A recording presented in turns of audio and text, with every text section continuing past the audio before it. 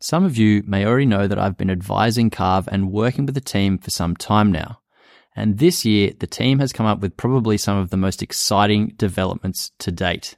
They've been working on representing the most fun parts of skiing in their system. They've developed 3 brand new metrics: progressive edging, early weight transfer, and one that measures the G-force in a turn. And that one, I have to say, I got to try it out this winter in Australia, and that is really fun. This new addition is going to be incredible for anyone who's looking to really push their skiing up a notch. Now, what's even more interesting for this year is the system now detects what terrain you're on and pulls that into your Ski IQ score. This is a huge change and a great upgrade, because sometimes it would only really score well if you were skiing on perfectly groomed snow. Now it's going to accommodate and adjust whether you're skiing in steeper slopes, more chopped up snow, or firmer snow. So this is a very big change that I think is massive kudos to the team to keep pushing and progressing the app even further. If you're the kind of skier that is looking for a tool to help push your technique that little bit further, then you should definitely check out what Carve can do. Use the code GELLIE15, that's GELLIE15, to get 15% off for the next 2 weeks. Doing things differently is always a challenge, because there's that old saying, if it ain't broke, why fix it? However, Dave Dodge, producer and manufacturer of custom carbon fiber ski boots, thinks otherwise. And I think this is a really interesting chat from someone that has a great amount of knowledge in tinkering and doing things differently. In this episode of the Big Picture Skiing podcast, you'll hear Dave's story behind the beginnings of Dodge ski boots. You'll hear about a World Cup athlete that dropped considerable ranking points by switching to Dave's custom ski boot. You'll hear what the feelings and differences are when you ski in a carbon fiber ski boot versus a plastic ski boot, and this is quite fascinating to hear. Dave also talks about the reasons why big brands wouldn't adopt a carbon fiber ski boot. Dave also goes into alignment of the lower leg and how he adjusts and customizes the boot, and then teaches the customer how to adjust their own boots to get that ideal fit and performance. There's an interesting part where he talks about tweaking his boots by a small amount, and basically him in the morning feeling like he can't ski, he's very weak, to feeling like superhuman. I really enjoyed this chat with Dave. He's a really interesting guy, and I think you're going to get more out of it other than just carbon fiber ski boots.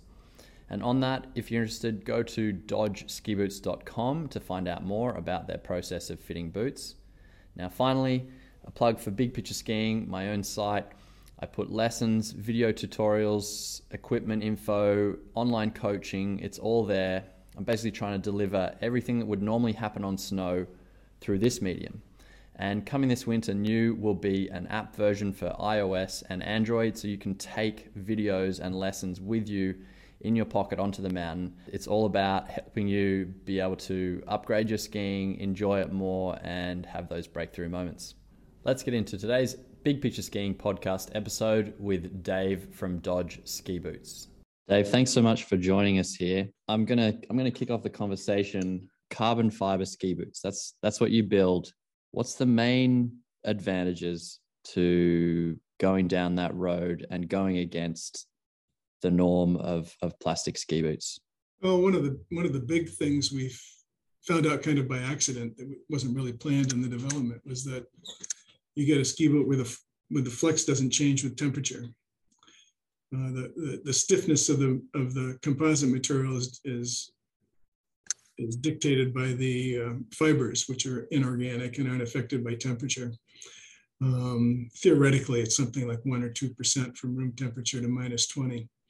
Whereas a typical polyether TPU, which is the better of the two types of polyurethane, is the stiffness changes 500% from room temperature to -20. Wow! So it's a big difference, and it's something everybody appreciates. You know, you've been out. Everybody's been out skiing on a 40-degree spring day, and the big huge moguls, and you're just getting thrown all over the place because you don't have any support. And on those 10 below zero days, you get back to your car and you can't get your boots off because they're so stiff. So the carbon fiber is it's more consistent. Yeah. So then there are the obvious advantages like weight. We've got a material that has a orders of magnitude higher stiffness to weight ratio, so we can make the boot and use it with a lot less material. The other thing you might not consider is that when we can make the carbon fiber perform very much like the TPU injected plastic by making it thinner. If we make it thin enough, we can get the same flexural properties as TPU, but in tension and compression, it's orders of magnitude stiffer. And the lateral stiffness of the boot is dominated by the tensile and compression properties of the material, and how it fits your foot is dominated by the flexural properties.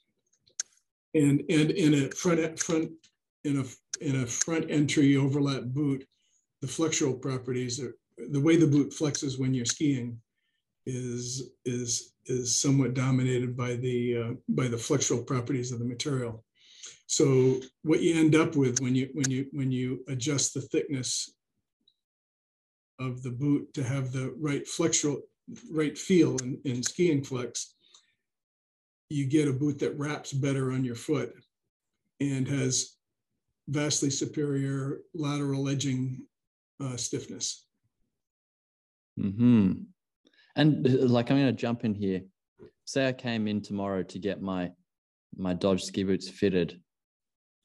Is the entire boot basically developed to wrap like 3D of my foot? It's not just like the width different. Like how is it conformed to make this really snug fit and then take advantage of those properties once you've got the boot shaped around your foot, lower leg?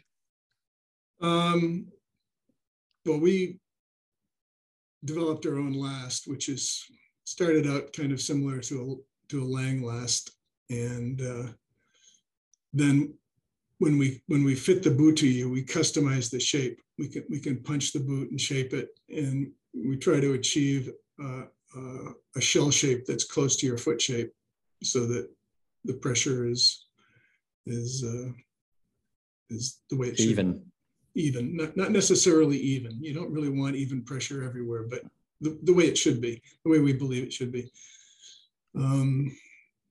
It doesn't really wrap any better than a polyurethane boot at room temperatures, but at colder temperatures, I'm pretty sure it does wrap better.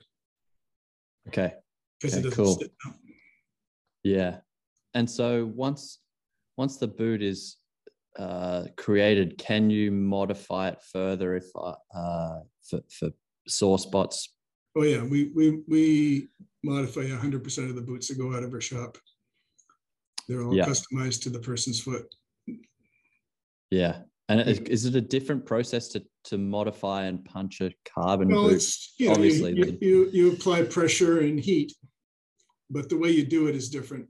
If you use a typical process that most boot fitters use with a Scott press, which applies a lot of force, and then you heat it up with a hot air gun, you're going to destroy our boot, because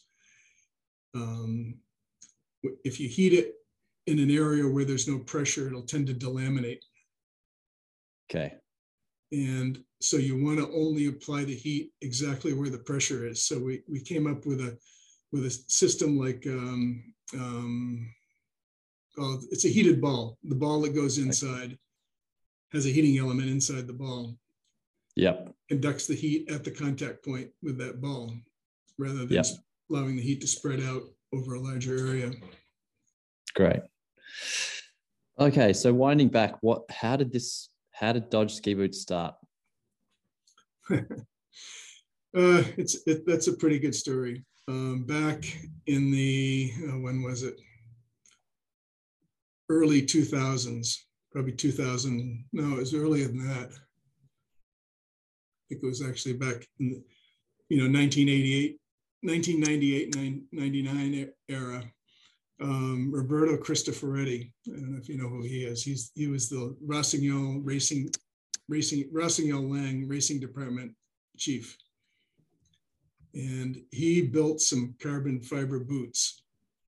Had a helicopter company make them out of thermoset carbon fiber, hand laid up.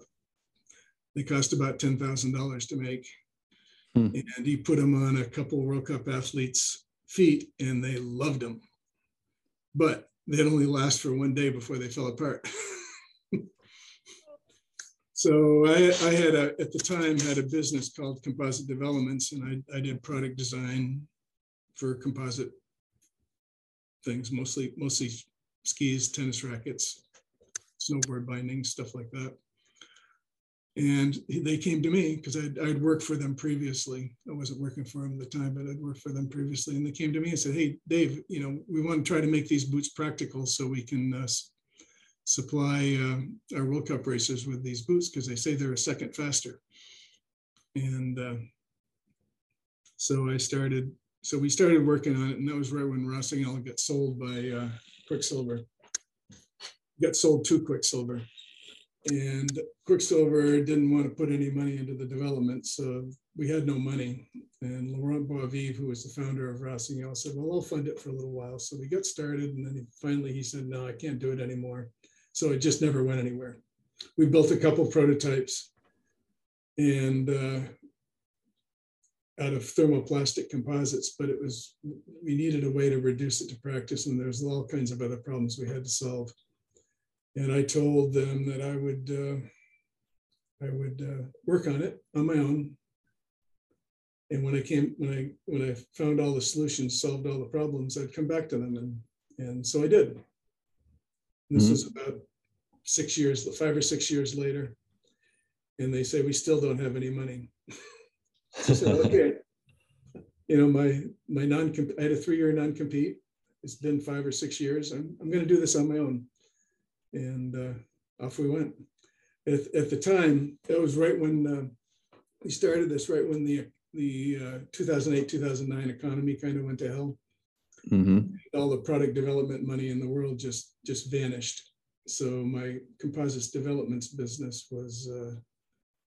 had no clients and no prospect for clients.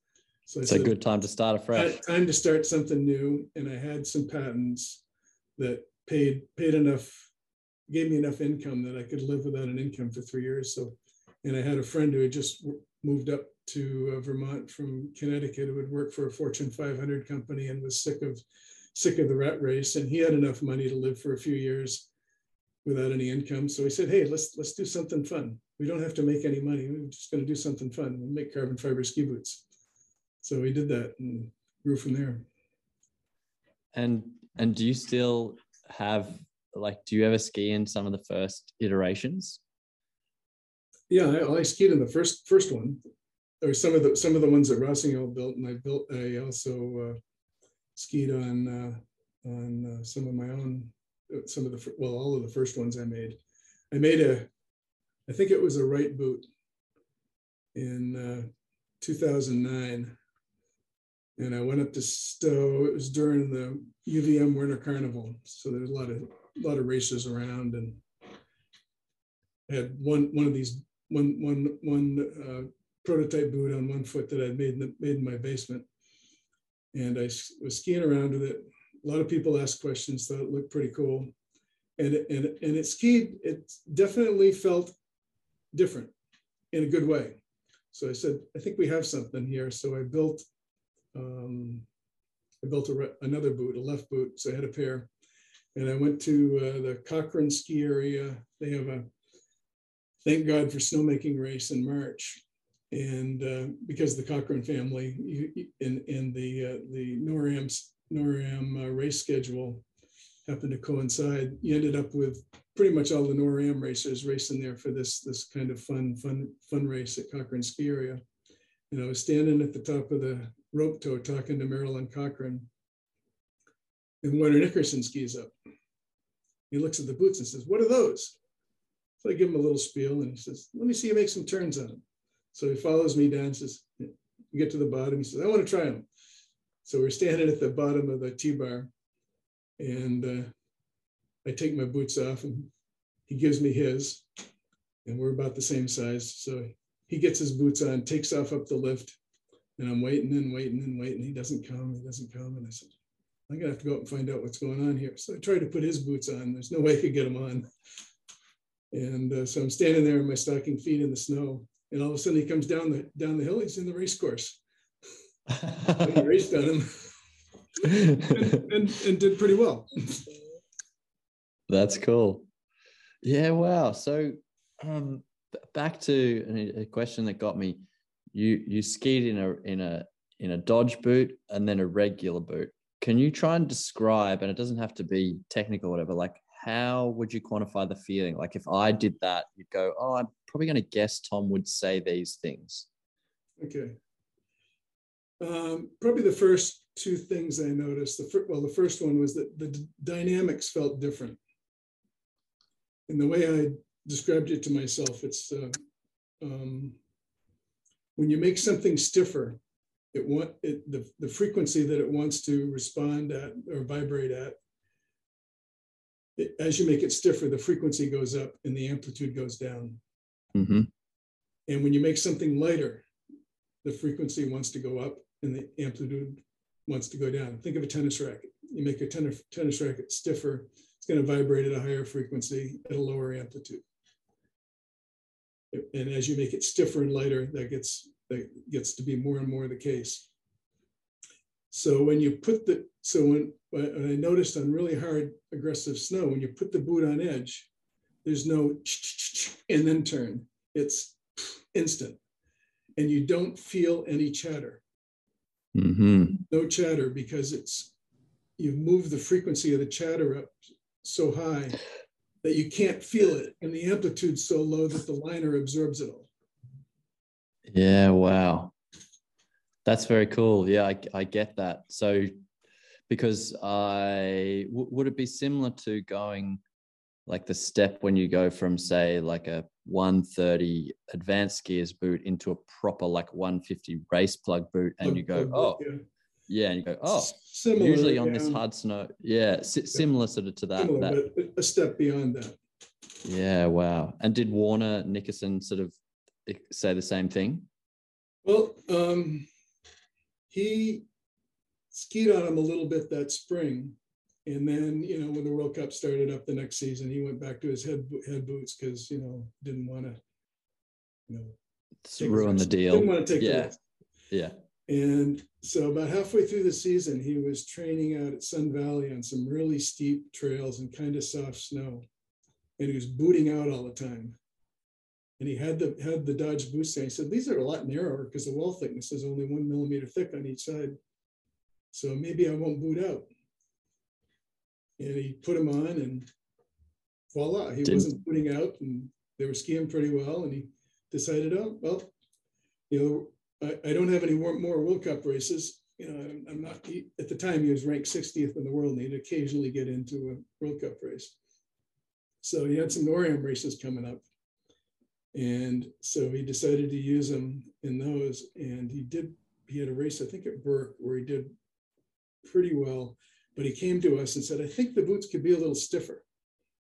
They're a little too soft. So overnight, we made him a stiffer pair of boots, and he went to a race at Waterville Valley.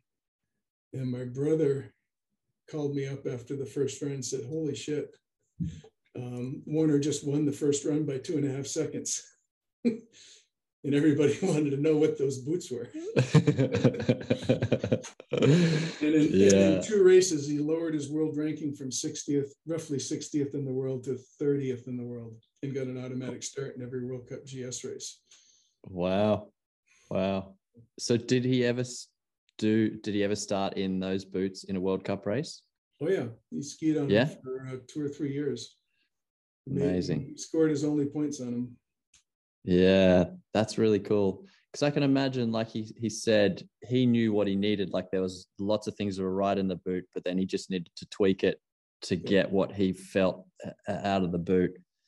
Because he was used to a head plug boot, very stiff, and And at that point, I you sort weren't of really. made the boot to my taste, Yeah. which I consider a 150, because I used to ski in a Lang ZI, which is the stiffest shell they made. I have very small feet though. I'm size 7.5 foot and I'm weight 210. Well, okay, right. Yeah. Wow. So what's that in So I a needed like a very Mondo point? That would be 25, 24? 24 and a half, 25. Yeah. Wow. Okay. Hey, I got to ask about skiing moguls in these boots, because I love skiing moguls. Yep. We've talked mostly about kind of carving and race turns. How do people find it in moguls? Well, everybody asks that question because you think you're going to have to flex the boot a lot more in moguls, and you probably do when you're off balance. But if the forward lean is set properly, you can go from full chest on your knees to full extension without flexing the boot and still keep your center of mass in the proper position over the ski. So you really don't have to flex the boot to absorb the moguls. You only need the boot to support you when you get thrown off balance. Yeah, to bring you back to that sweet spot, right? Contain you there. Yeah. If the forward lean is not correct, you have to flex the boot to get your center of mass in the right position, and then you're screwed. Mm-hmm. Every time you go to absorb a bump, it's going to throw you in the back seat. Yes. Yeah. Okay. Yeah. Yeah. So it's like a very strict coach. If you're trying to work against the boot, it's like no. This is where I'm set up to work in this range. So I guess that's probably down to the initial fit. You make sure that for the person's kind of mobility and range is set right. And we've found that the boot is very, very receptive to very small changes. A few years ago, I set up a new pair of boots for myself for the first day of skiing at Stowe, and I went up there and I felt really weak. And I'm going like, man, I must have let my conditioning go to hell. I just feel like my skis are trying to kill me. And so I was a little bummed out, and I'm sitting in the octagon at the top of the mountain going, I'm just going to try moving the cuffs in 1/2 degree. So I had the bushings. I took the bushing out, moved the cuff in 1/2 degree. Felt like Superman after that. Mm-hmm. It was amazing, the transformation. I think that brings up such an important point that I don't think probably 98% of skiers realize is how important it is to get that boot customized to your anatomy. Like you just said, you felt weaker, and all that was going on is you're working your body against a tiny leverage point, but down in that boot, it's levers, the length of it and all that sort of stuff, and the material obviously. Yep. It's just makes it you're working harder. Levers can work for you or against you. And I couldn't get into a position where I was strong and have everything be in balance. When I was in balance to make the turn, I was in a weak position. Yeah, he wasn't lined up with the lines of force, and it just felt scary. So yeah, I watched some of the Warner Nickerson series where he sort of goes through the whole process, like of getting boots and part of that. So it's like, okay, we've identified now, and you say it's really important to get this like dialed in to the person. Mm-hmm. How is that process? Because it looks like you do some stuff on snow as well as in shop. We sometimes do stuff on snow, but it's fairly rare because it's very people can be all over the very time yeah. But we try to show our customers how to do it themselves and encourage them to play around with it. And we've reduced it to a pretty simple process. That's pretty understandable. A lot of boot fitters, will try to get the person's knee over their big toe or something like that. That works fine if you've got straight legs and Yeah. But if you don't, it's sometimes or not just sometimes, quite often is the absolute opposite of what you should do. Totally agree. Forcing someone into a position where if they're going to have a flat ski, they're at the end of their range of motion in their knees. And there's no way they can finish a turn or start a turn because there's no range of motion left in their knees. Yeah. So what we built a machine with a 3D inclinometer, and so we could measure how the skis wanted to go when you flex forward and when you went back and when you went side to side. And we learned a lot from it. It was initially very confusing, but we ended up learning a lot from it and deciding that the way where you do the least harm anyways is to just stand on a flat, level, hard floor. And for lateral alignment, you just rock back and forth slightly, like you're edging just slightly. And your edges should change at the same time. Your boot should go click, click, click, not click, click, click, click, click, click. You want that edge change to be exactly the same time when the person's relaxed and looking forward and not really thinking about what they're doing. A really good skier will adapt really quickly and their boots will go click, click, click, click. Yeah. You know, after just rocking back and forth a few times. So if you've got a really experienced good skier, you got to pick that out really quickly. Like they can almost, because they're so used to, you almost need to tell them, don't do that. Don't fix adapt. It. Don't let them adapt. Try and get them. Yeah. But you got to get them before they adapt. Okay. And you know, that's not it's not super precise, but it's a way of doing it where you do no harm, really. It's always going to get you into the ballpark. And that part, are you just changing the cuffs to get that part right, or do you change the soles? Well, we started out, we actually made all our shells that actually have extra material on them, so you got to router them when you to plane the soles. But we found out very shortly that 99% of the time we can do it with the cuff. And I love that. That's what I've. Okay, sorry. It's with a plastic boot, it's not quite the same because the cuff is kind of floppy when the boot's not buckled. And you got your foot in there, then you buckle it. The cuff goes wherever your foot is, wherever your leg shaft is. So you can change the cuff alignment, and it doesn't really change the way the boot, the boot's going to adapt to your foot as you buckle it. Where the cuff is so much stiffer, when you buckle it, it forces the leg shaft to go where the cuff is. There's no give. There's no give. Yeah. So we've found that changing the cuff alignment is very, very effective. And we can do, as long as they're within 3 degrees, we do it all with the cuff. The only time we'd have to do the sole is if somebody's way out like 4 or 5 degrees, which is pretty rare. Yeah. Okay.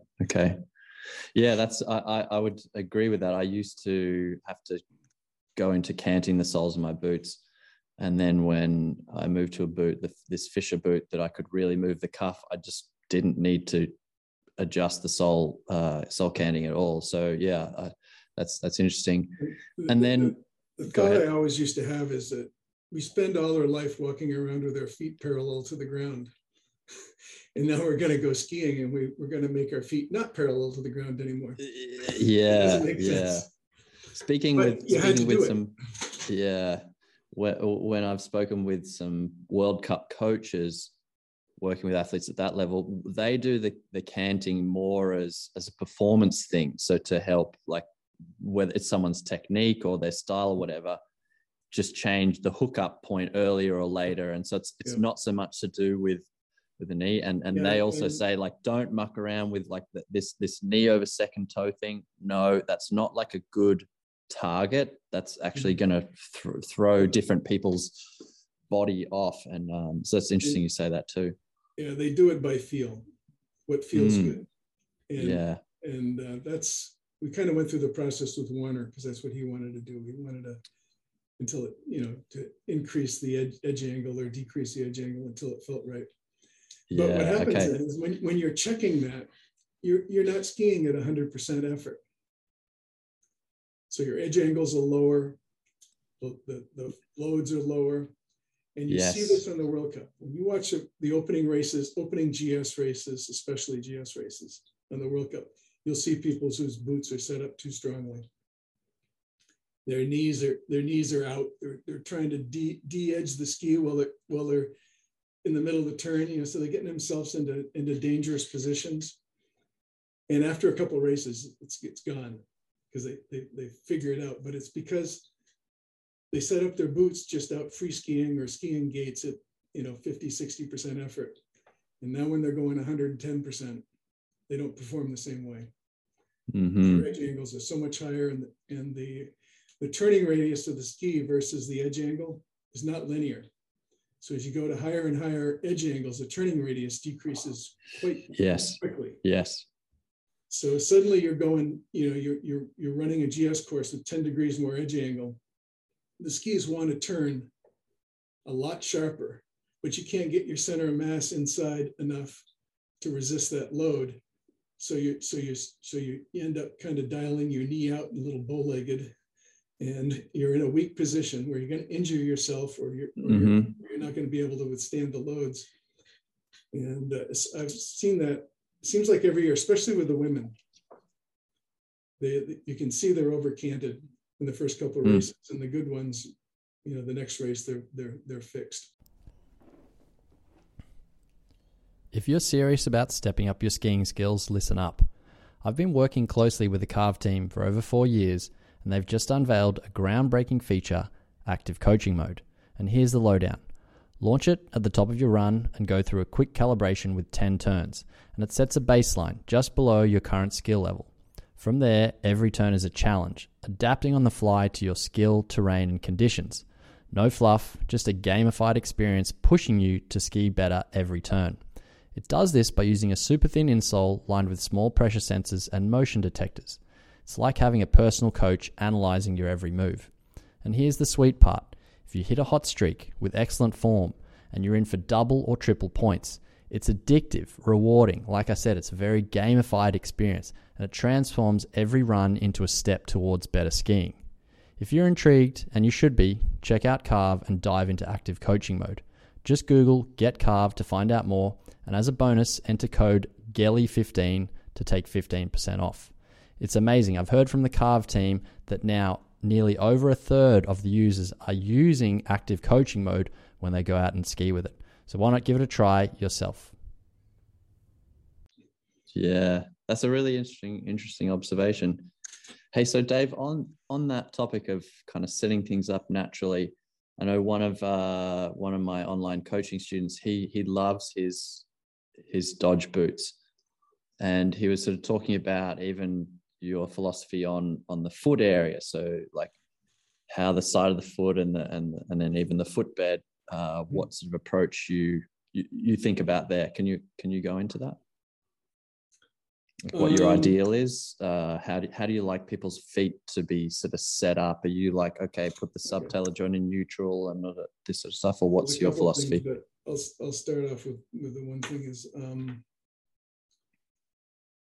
you don't want to completely fix your foot, because there's all those joints and nerves serve a purpose. There's proprioception and load sensing, and you want your foot to, and shock absorption. Your foot's an excellent shock absorption. It's millions of years of evolution to be able to absorb those shocks when you're running away from a lion or something. So you want your foot to move in certain ways, but obviously there's other ways you don't want it to move. So our boots, we always tell our customers to that the bottom buckle, it's a 3-buckle boot. So the buckle that's on your instep should only be buckled tight enough that it stays buckled. It should be very loose. The middle buckle, which is the next one up around your ankle, should be tight, because that's what creates the heel hold. And the top one is whatever feels comfortable. In other words, if you want to really ramp up the reaction of the boot, buckle it up tight. And if you want to more play, just leave it loose. It's sort of the tuning buckle. So because I had very small feet, and had a hard time getting enough support out of my boots. When I skied on Lang and other boots, I always had to buckle the boots as tight as I could get them. I mean, when I was racing, the first thing that go across my mind when I went across the finish line was unbuckle my boots and then look at the time. So I still find myself, I get to the top of the lift and I go, the boots feel a little loose. I'm going to go one notch tighter. So buckle them up one notch tighter, take 5 or 6 turns and go, no, it's not better. Because, you basically, when you, especially when you do the lower buckle up really tight, you turn your foot into a huff. And there's all those joints and nerves are just sitting there doing nothing. Yeah. Yeah. And so you like to help people, like explain that to people that get a boot and then set them up so inside they can have that feeling. Like, do people bring their own insoles? Do you do an insole? What's the story there? We do an insole, just a basic insole, pretty similar to what anybody else would do. In our boots, it's a little different because the sidewall of our boot comes down and then there's no boot board. It curves and forms the platform you stand on. So So that's actually good because you have let's see if we can do continuity. The sidewall of the boot and the platform you're standing on are connected. So they move together. There's none of this. It's this. Yeah. So that must be a big reason to why you feel more, I guess, positive reaction straight away. Because there's another element in there that's not 2 bits. It's what. So wow, that's actually just one piece. Yeah. And a lot of people, when they first look at it, say, well, you can't modify the boot board. I can't change my ramp angle. And frankly, in 10 years, we've never had anybody ask after they ski in the boot, I want a lower ramp angle. And no one's ever interesting. Said that. Okay. I'm kind of surprised no one has, because all kinds of boot fitters adjust for various reasons. And I would imagine you probably had people that historically they kind of go, oh, well, I like to drop my ramp angle or I increase or whatever. Yeah. So then the fact back and say, well, what can you do? Yeah, that's interesting, isn't it? Just goes to show. Never had to say there's nothing you can do. Yeah. That's sort of like kind of interesting. Perhaps leans towards like it's a symptom of other things as opposed, or you need to do that because of the design in the first place. Yeah. Okay. Well, interesting. Going back to your first question, one of your first questions, anyways, is what did I feel when I first started skiing on some of the prototypes? And one was that when you set the edge angle, it's kind of the feeling is you set it and forget it, because with a boot that's laterally softer, as the load builds up, it deflects. So then you have to compensate for the deflection, and then the load builds up some more and it deflects some more, and you got to compensate. So you're always chasing the optimum edge angle. But if you have that lateral stability and you set it right to begin with, it doesn't change with the load. So you're never chasing it. It's kind of a set it and forget it. Yeah, cool. That's very cool. And we've had some other racers say that that's the case. I mean, my brother was coaching a skier who switched to our boots, and they said that there was one particular course that where he noticed it, where it was kind of soft snow, then it went over some frozen ice, boilerplate ice halfway through the turn, and then back to soft snow. And he said you could see his track didn't vary as it went from soft snow to boilerplate ice to soft snow. It's just a constant arc, and everybody else was either skidding out or overturning and underturning, and you could see it in the tracks. Yeah. So back to the customer can do their own adjustment, and you give some guidance on what to go and play with. They can change the cuff 3 degrees in either direction. Yes, either direction. In and out. Yeah. And okay, great. And then is there also forward lean? And there's you can change the forward lean with the same bushings in combination with the lateral alignment. So it's basically plus or minus 3 degrees laterally and plus or minus 3 degrees fore aft. And then you can Yeah. add a spoiler to get, another 10 degrees or 5 degrees or whatever. Further forward. Yeah. Okay. Interesting. And what's the process to, again, I go in, I go, right, Dave, I want these boots. When can I get them? How long does it take from start to finish? Well, it's evolved over the years, but now what we do is we say, download the app, follow the instructions. You take 3 pictures of each foot this app is kind of genius because it's very lightweight, it runs well on a phone, but it sends a small set of data to a server that then generates a 3D model of the foot. And it's amazingly accurate. We had one customer who worked for an aerospace company, and he said, I don't believe this could be accurate, just taking 3 pictures. So we sent him the 3D model, and they had a laser scanner. And, created a gigabyte laser scan file of his foot and then compared the two, and he says, I don't believe it. So within a millimeter everywhere. Wow, that's impressive. Yeah, so, just with an iPhone. So we tell them to, just do this, follow the instructions, and most people get it the first try, but it seems like everybody gets it after 3 tries. It's easy enough.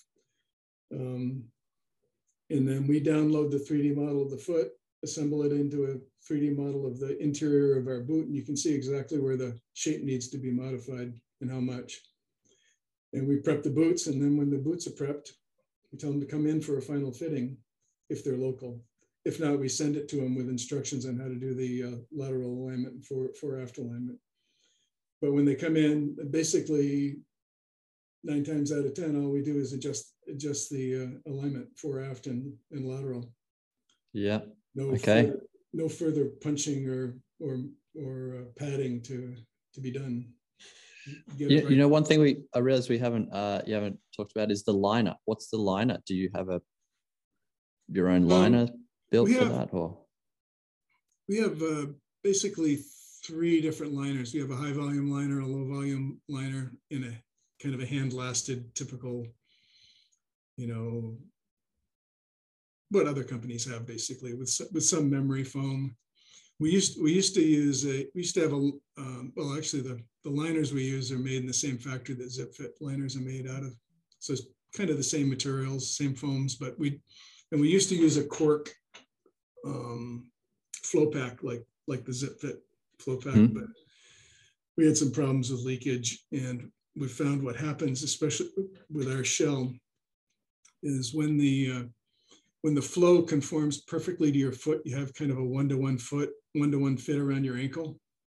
And because there's no stretch in our shell, it starts to feel loose. And then you buckle it up a little bit and it's too tight. When you loosen a little bit, it's too loose. Okay. Even if you fiddle around with the micro adjustment on the buckles, you never seem to be able to get it right. So what we did is we eliminated the cork, and we put a very thin 2 millimeter layer of a very soft foam that pushes back on your foot all the time. And that increased that tolerance for that right kind of snug feel. Made it more tolerant, so you didn't have to fiddle with the buckles all the time. So that's our hand lasted upgrade liner. Is that, and then we have a thermoformable liner like an EVA, intuition style liner.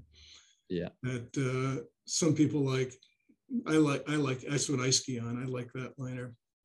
And my business partner says he can't even ski in it. It's so bad. Okay. So it's it's kind of a personal taste. So we have the intuition type liner. We have a hand lasted thermoformable liner in a high volume and low volume versions. Yeah. Okay. Yeah, it just goes to show, things are quite personal, aren't they? Someone could say this is great and fantastic, and someone else doesn't like the feel of it, and it's right down to the feeling someone likes and is looking for in their ski tones. Okay, Dave, anything what are you looking forward to this ski season? Are you going to be stuck making boots all season, or you get to ski a lot? We spend all summer making boots. We've got we made everything we expected to sell, and then in December we'll probably see some sizes that are getting oversold. We have to do a little mini production run to fill in a few areas. So in December we might have a little mini production run, but we're done making boots, and when they're done, and we tell the customer, hey, you missed it, come back next year. Yeah. So do you do a lot of skiing? Try to.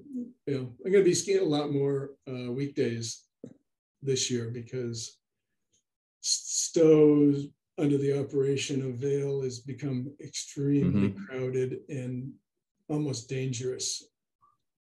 The trails are just too crowded.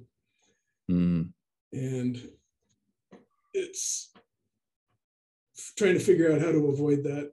Those downfalls basically involve skiing on Tuesdays or something, Mondays or Tuesdays. Yeah. I hear you on that one. That's the plan this year, is to ski Tuesdays. Yep. Great. Then we have a ski bum race on Thursdays. So cool. And so if we're sort of wrapping up, is there anything else we didn't cover that? I know at the beginning we were talking about, like, how even on myself, I had this preconceived idea, well, ski boots have been working, this way, and if other people aren't doing it, like all the big brands, then why to go to something different? And so we tried to cover some of the common misconceptions and questions, like, okay, it's too stiff. Any ones we've missed? I think a lot of people would say, well, if this is so good, why haven't the major companies done it? And when we started, there was a lot of interest from the big companies. They liked the boot, they liked the way it skied, but when it came down to actually doing something, well, one of the companies we met with, one of the guys in the meeting said, well, if we give this to our World Cup racers and they start winning races on it, we'll never sell another plastic boot again. We've got 300 million euros invested in injection molding machines and injection molds. It's a little scary. It's a fair point, isn't it? So yeah, they aren't going to do it until they have to. Yeah. A bit like, I mean, you also mentioned you bought an electric car recently. Yeah. There's a lot of investment in non-electric cars. Now it's starting to switch. But back then there was no reason. It took Tesla to convince the major car manufacturers that they had to adapt to this disruptive change. Mm-hmm. Yeah, and I bet you're enjoying that. Yeah, I bet. I know when I got to drive one, it's pretty enjoyable how instant. Oh, yeah. your pickup is. It's amazing. Yeah, it's kind of crazy. Yeah, Dave, it's been great chatting with you. Really, really interesting, and I hope it maybe convinces some people to maybe try, something different, or at least have some understanding of what's going on, instead of just putting something in one corner and something else, and not really considering the all the different things that go into it. You have to want to change, try something different. Yeah. And so you're there offering part of what held Warner Nickerson back for a year from switching to our boots is that they didn't feel the same.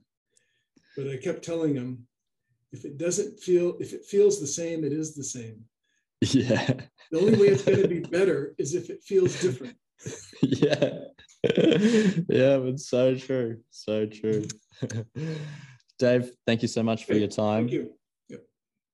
Some of you may already know that I've been advising Carve and working with the team for some time now. And this year, the team has come up with probably some of the most exciting developments to date.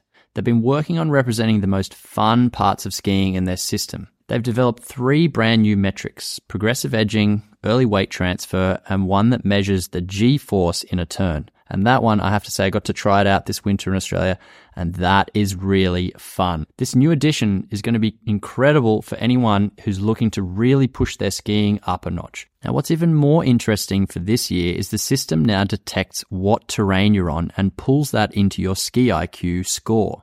This is a huge change and a great upgrade, because sometimes it would only really score well if you were skiing on perfectly groomed snow.